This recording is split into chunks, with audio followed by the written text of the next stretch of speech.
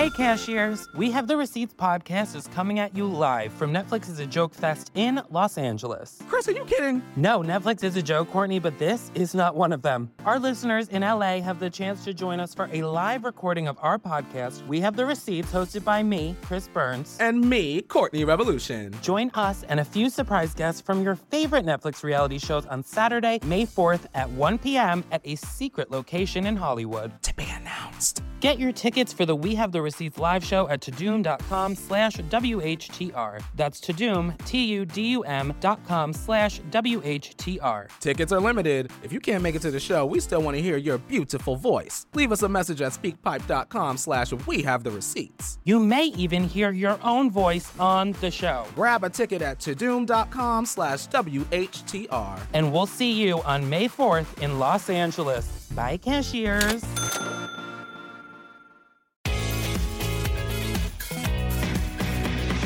It's a different world now, man. It's a different world, isn't it? Cruise ships. Oh, you'll never see a cruise ship again. Kiss that goodbye. Our grandkids won't know what a buffet is. Oh. COVID changed everything. First off, every cruise ship is booked up to the year 2026. People cannot wait to get aboard the plague barge and sail the bounding main. Oh, let me die near a water slide.